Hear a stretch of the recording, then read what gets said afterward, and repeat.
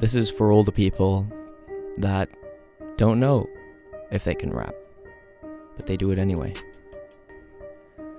See, this is what you do. You just get on a microphone and spit. Yeah. Listen, what's up, motherfuckers?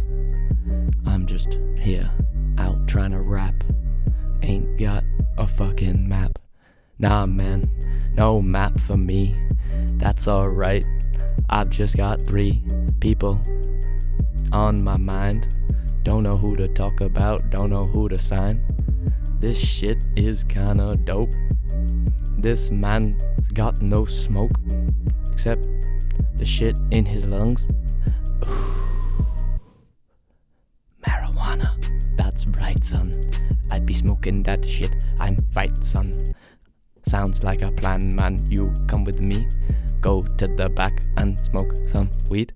That's right, just come along. You'll have fucking bomb-ass time, bomb-ass weed. What more do you fucking need? That's right, you stick with me, then I'll take you to see the fly isn't over. Scheisse. Dude, this beat is fire though. Okay then. And we back, ladies and gentlemen, boys and girls. People of all kinds, shapes, and sizes. How are we doing? I'm pretty good. I hope most of you are not so stressed out by your exams or end of term time. I have one exam in a week's time, or in 6 days. Then I'm out of here, going back home, California for 3 weeks, which will be fun. And so I'm not too stressed at the moment, which I know probably to a lot of you are like, oh, good for fucking you. Well, it is good for me, so you're right. Now, well, you know what? I've had bad exam periods. Just the luck of the draw. Classes I'm taking. It happens, you know? So, why am I even in here right now, guys? I ask myself that every time. I just have some things on my mind. Well, to start it off, I have a would you rather. Would you rather? So say you just got out of a, nice pool or a ocean swim, not cold ocean, like nice ocean. But you want a towel. It's kind of windy outside, a little cold. Would you rather have a small, clean towel or a large, dirty one? That's the question. Because I faced this decision basically earlier today. I'm going to the aquatic center after this. So I'm wondering what you guys think. I opted for the small, clean towel. Because I like to be clean, man. You don't want, like, pieces of hair and, like, dust and dirt and shit, like, rubbing it on you while you're already wet. That does not sound fun. But a small little clean one, although it's kind of annoying, like, doesn't do the job, doesn't really cover you, like, you kind of have to use it as, like, a rag, and, like, you dry yourself down in the fucking, in the bathroom. But, you know what? It's clean, so I'd rather do that. Tell me what you think. Like, comment, subscribe. In the comments below. I guess you can if you want. I don't know. Oh yeah, there's comments on SoundCloud, isn't there? Isn't there? So. Oh, okay. I have a big question for ya. I've been thinking about the, like, psychological effects of going through adversity, like trauma, basically, like just like traumatic events, that happen to you. People die, or people move away, or whatever, people get sick, like, it's just these things that happen, or like physical things, or just like hard times in general. So, like, what is the psychological benefit of lifetime adversity? And if that sounds like the name of a scientific paper, that's because it is. Isn't that crazy? They actually did a study on it. So yeah, I looked it up, and there's like a National Institute of Health study, and basically they found that people who had faced a low amount of it was what's called a inverted U-shaped curve. So if you imagine a curve where psychological benefit is on the y-axis and exposure to trauma is on the x-axis, draw an upside down U, or like a parabola. And basically that's the curve of what amount of exposure to trauma you need to get the psychological benefit. So in other words, very low, like no to nothing to tiny amounts of exposure to adversity doesn't do anything for you, because in facing future tasks, you're not capable to, you don't have the skills to, the wherewithal, the skills, you've never dealt with it before, to keep a level head and understand that just shit happens in life sometimes, and it's very difficult for you to sort of make sense of it. Whereas if you have too much trauma, then you're just it's like a PTSD victim. Like you're constantly on edge, you're constantly looking around, you're constantly looking over your shoulder. And so every single little movement that happens, you flinch, basically. Whereas the middle exposure, like happy medium, that's where you got the most psychological benefit. So if someone had faced adversity, had known what to do, or had to face adversity before, and then when faced with it again in the future, those people had the ability for resilience. That's sort of what they were measuring, is the psychological construct called resilience, which is basically like what I was talking about before, like how willing or how able are you to bounce back after a big traumatic event happens in your life. And so the people with exposed to the most or the middle amount of trauma incurred that benefit, because they knew what this kind of thing has happened to them before, so they could sort of rationalize it a little bit more. They have the skills, they have the tools to keep going, and they know that they did last time, so that's what you do this time, and you just have faith. And I think that's a really interesting point, right? Like everyone, or a lot of people, I think, especially older generations, always talking about how the younger generation doesn't work anymore, and their lives are easy and soft, and in some respects that's very true, but in other respects it's not. Like we have a completely different set of challenges, and our consciousness is just way different. But I know it'll happen to like my generation will say that about the next generation, and so on and so forth. It's just kind of what humanity does. Every single back in my day, kids knew what respect was. Yeah. So, but yeah, I think that's just an interesting thing to think about. I was thinking about this because I was just really intrigued by, I was just thinking recently of these ultra distance marathon runners who run, up to like 100 miles, like 200 kilometers, some crazy. Like there was a race called the Bigfoot 200, which is 250 miles or something. So like there's actually athletes that like train and voluntarily do this. And it's just like, why? It's like cycling, or, they're one of these like long distance, crazy endurance sports. It just pushes you, and it's basically who can endure the most suffering for the longest, and that's basically who wins. And it's like, damn, why is that in our species? I mean, I get it. I guess like ultimately we're just all trying to distract from our inevitable deaths, so we're like, okay, anything we can get really into. But like, I wonder why specifically, like pushing yourself to the brink of like, I don't even know, annihilation. Like literally like I can't imagine running 250 miles. Like, running, you would just be so, yeah. I've just been intrigued with that kind of stuff. Like, but I wonder if those people psychologically, like how they I wonder if they're all very like successful, or I wonder if they're all very like, I wonder if they have low incidences of other mental like health.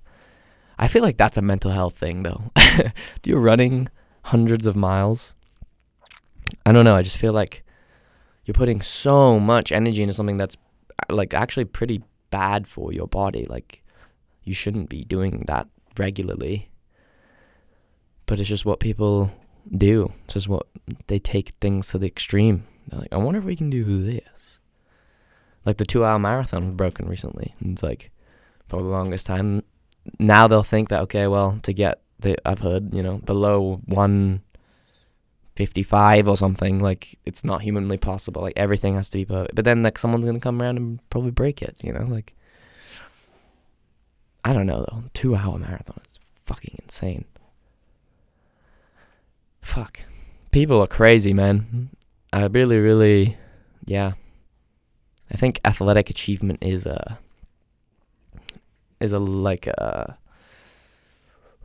what is athletic achievement? It's like a unifier of people. Like, maybe because we're all human, we kind of respect it, right? Like, if it's just a body doing something, we all have bodies that do things, but some people are just so focused that they can do things that are just unbelievable. So I wonder if that's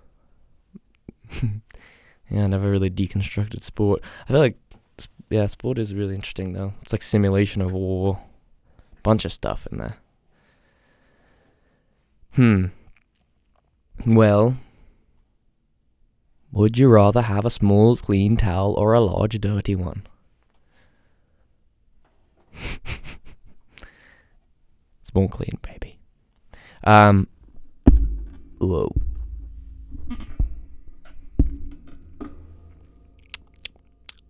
So yeah, basically, is there a truth in the truism, whatever doesn't kill you makes you stronger? According to that paper, yes, to some degree, but then it can get too dicey. You go way off the rails. Get silly. Hey.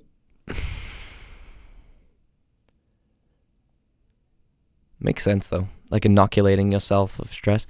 I was talking to my friend Case the other day, and he was saying how we were talking about how I sparred for the very first time, and I was just talking to him how fucking terrifying it was, because he's a kickboxer, he competed and stuff, and so he was saying how like it kind of it is like inoculating yourself of future stress, because it's like no one in real, like whatever the situation, you have a test coming up, you have a paper due, you have a project, you have a presentation, you have an interview, whatever, like they're not going to be trying to punch you in the face, which is like what, does happen in sparring. And so it's like, I don't know, it's almost this great perspective enhancer. It's like, listen, is anyone trying to hit you right now? No? Then you're fine. Like, why are you worrying? And it's so true. Like, it's, I've only done it once again. And it was, man, getting hit in the face is not fun. I mean, you do, like, get into it and your adrenaline goes and, like, kind of forget about it. But, like, man, I was just wired up. Like, I was so, shit. Afterwards, I was just, like, so wired.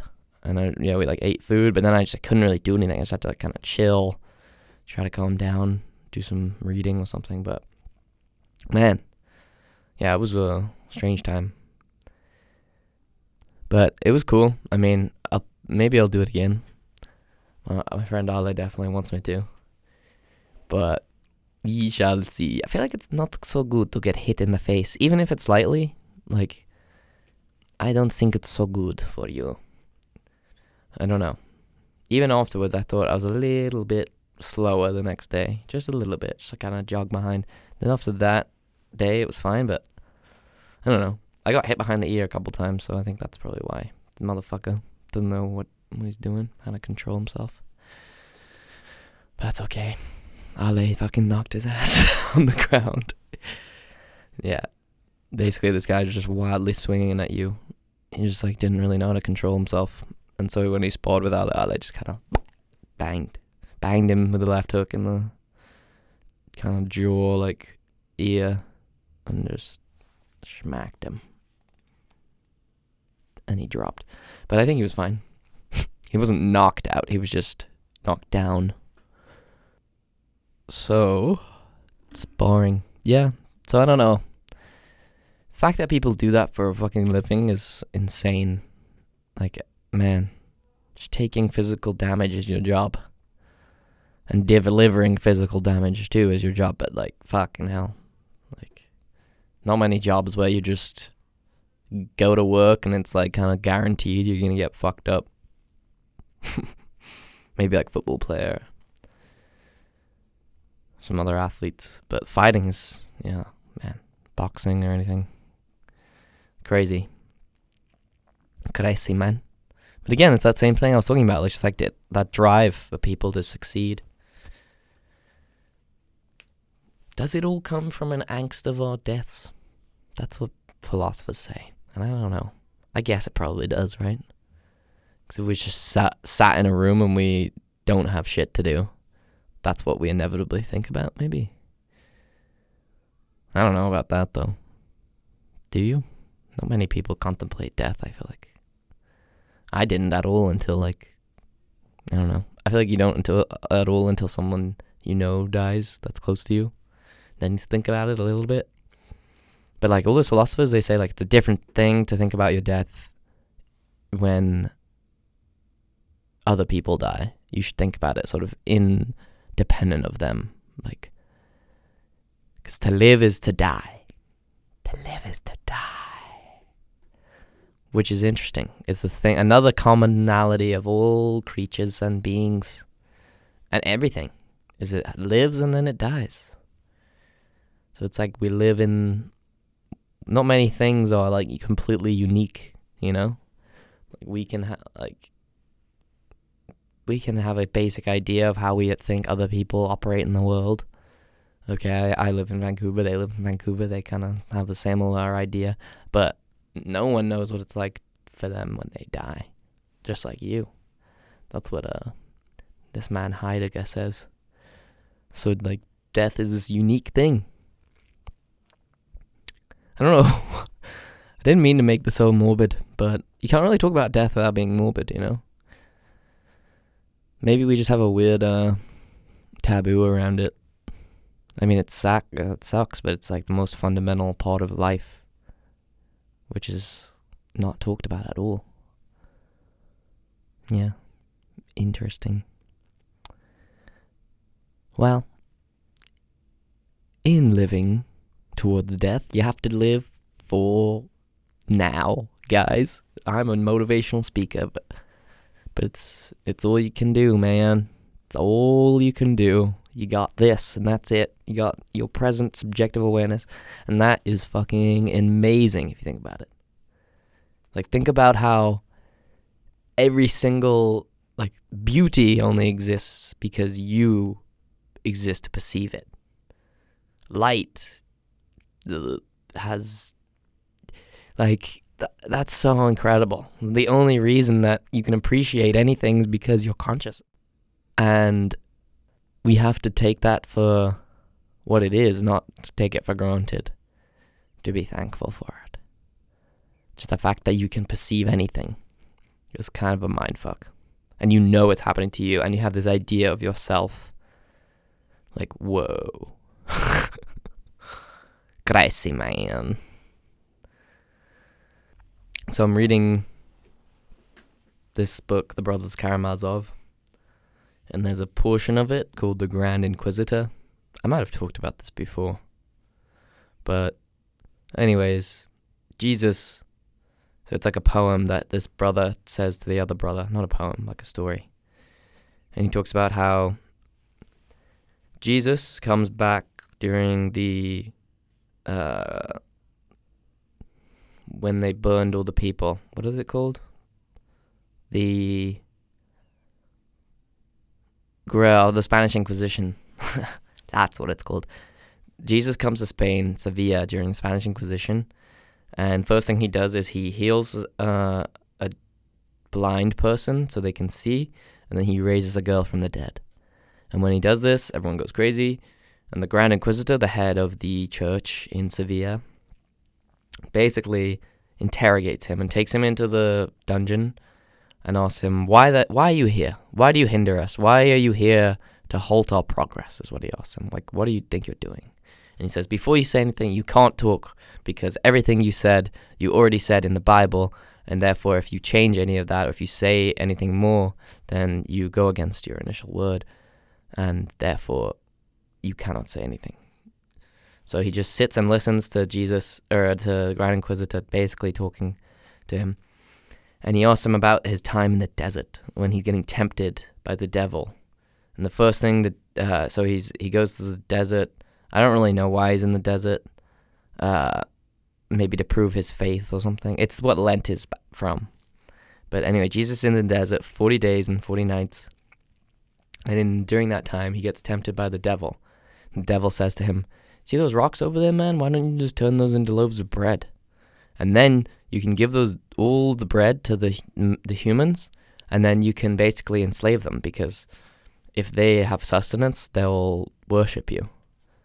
And you giving it to them, you can do whatever you want. And he says, no. He says, humans don't live by bread alone. He says you need spiritual food as well as physical food. And that you can only follow Jesus. You should only follow Jesus if you really want to follow him. And it's out of your own will. Your own volition.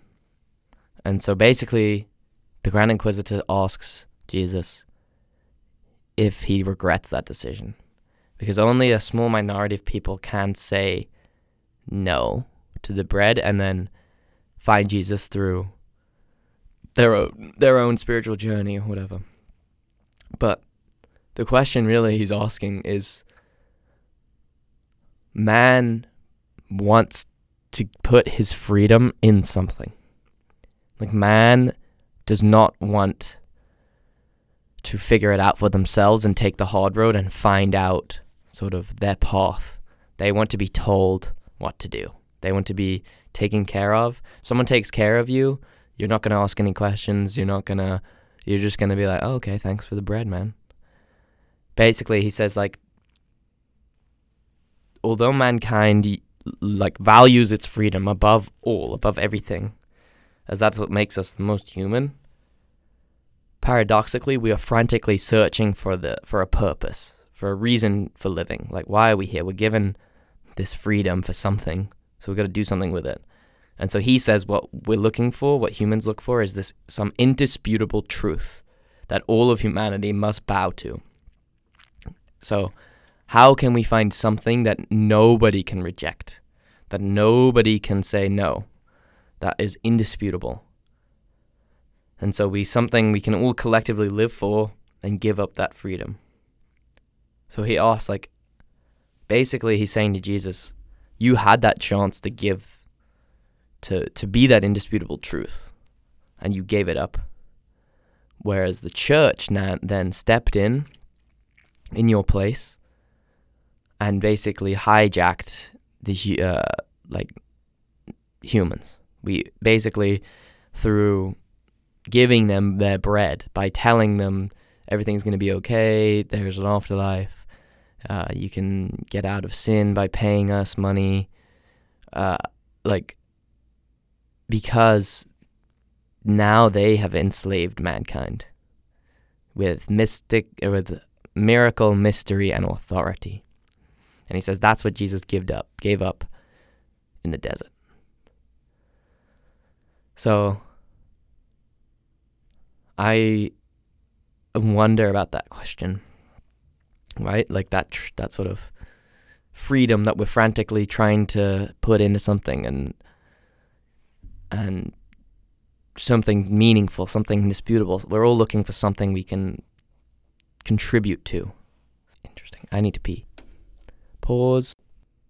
And I'm back. So yeah, my question is, do you guys agree with Dostoevsky? Do you agree that we fundamentally look for some indisputable truth that we can collectively unite humanity toward and put all of our effort into it, and then we don't have to worry about the futility of our existence. Because I think it's pretty spot on. So, in other words, you're trying to distract yourself from death. That's what we're doing.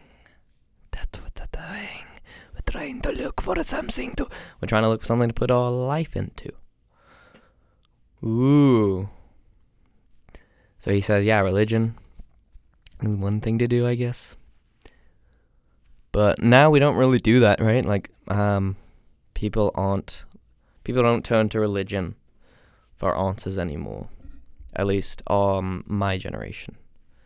I don't know anybody that's still quote unquote religious, unless they're Mormon. Then I know them. Then I know of some people. But now we have to look for meaning in the shit we do or in our creative outlet. You gotta just find something. Follow it. Hopefully it works out. And if not, you came along for a pretty good ride anyway. Right? Meaning of life. Right here. Brought to you by Sam and the gang. The gang of thieves. I don't know. I don't have a gang of thieves. Kind of wish I did. Okay, well, I'll close it out the way I came in. With a little freestyle. Stay tuned.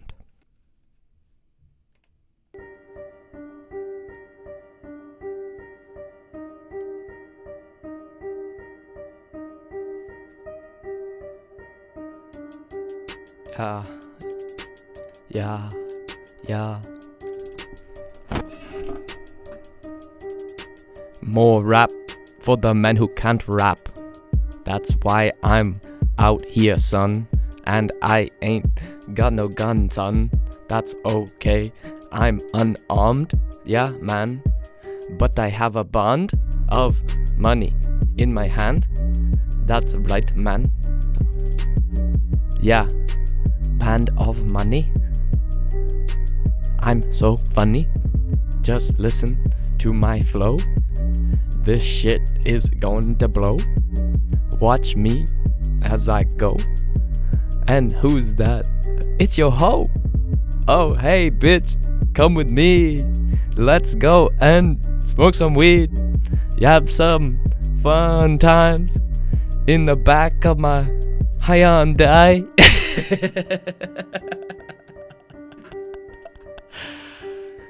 Yeah.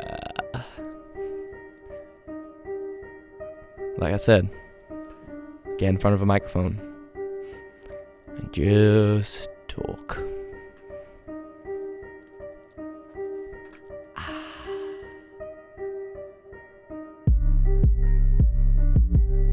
You know, some people seek out hardship. Some people try to live as easy as they can. But the answer, the real, true answer, lies somewhere in the middle. Yeah, I'm somewhere in the middle, man. Just trying to do what I can do. I need to take a poo. Yeah, just being honest. Alright, man, here we go. Down the road, with some blow, with some mo, same cho. Mo Salah, the man in bra. Okay, man, listen, bitch. Motherfucker, don't you fucking quit. Keep going down that road. Keep flying, man, you got hoes. They coming down the street. Oh shit, they look kinda beat. That's alright, man. They your hoes. They're beat, but that don't matter. Yeah, just roll with it. Yeah. Listen, motherfucker.